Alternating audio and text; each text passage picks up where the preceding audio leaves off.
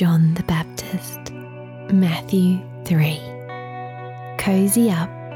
If you can, close your eyes. We are about to unbox our Bible story, so relax your body and make sure you're comfortable and ready for rest.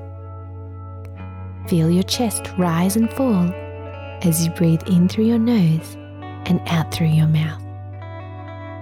Our story begins with a friend of Jesus's. Actually, it's his cousin, John the Baptist. John the Baptist lived in the desert of Judea, and he would tell people about God.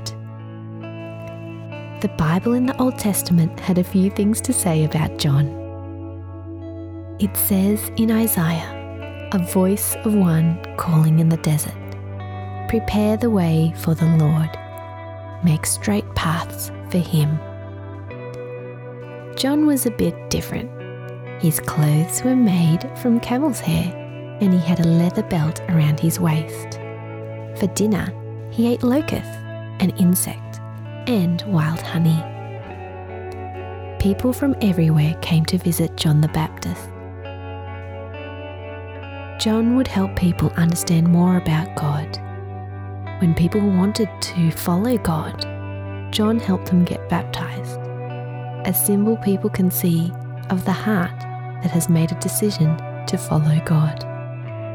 John encouraged people to leave behind the unkind things that they had done in their lives. They said they were sorry for them. They then got baptized in the Jordan River. John the Baptist would baptize them. He would ask them to come in the river.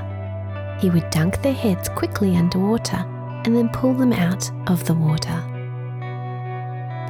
John the Baptist had a great job, but he knew there was someone else coming that had an even more important job. I baptize with water as a symbol, but someone else is coming, more powerful than me. I am not even worthy of taking off his shoes. He will baptize with the Holy Spirit. Some people guessed who John the Baptist was talking about. Do you think you can imagine who he might be talking about? Let's pray. Dear God, thank you for sending someone greater to baptize with the Holy Spirit. Amen. You've been listening to Children's Bible Story Podcast with Kieran. Music by Greg Bell.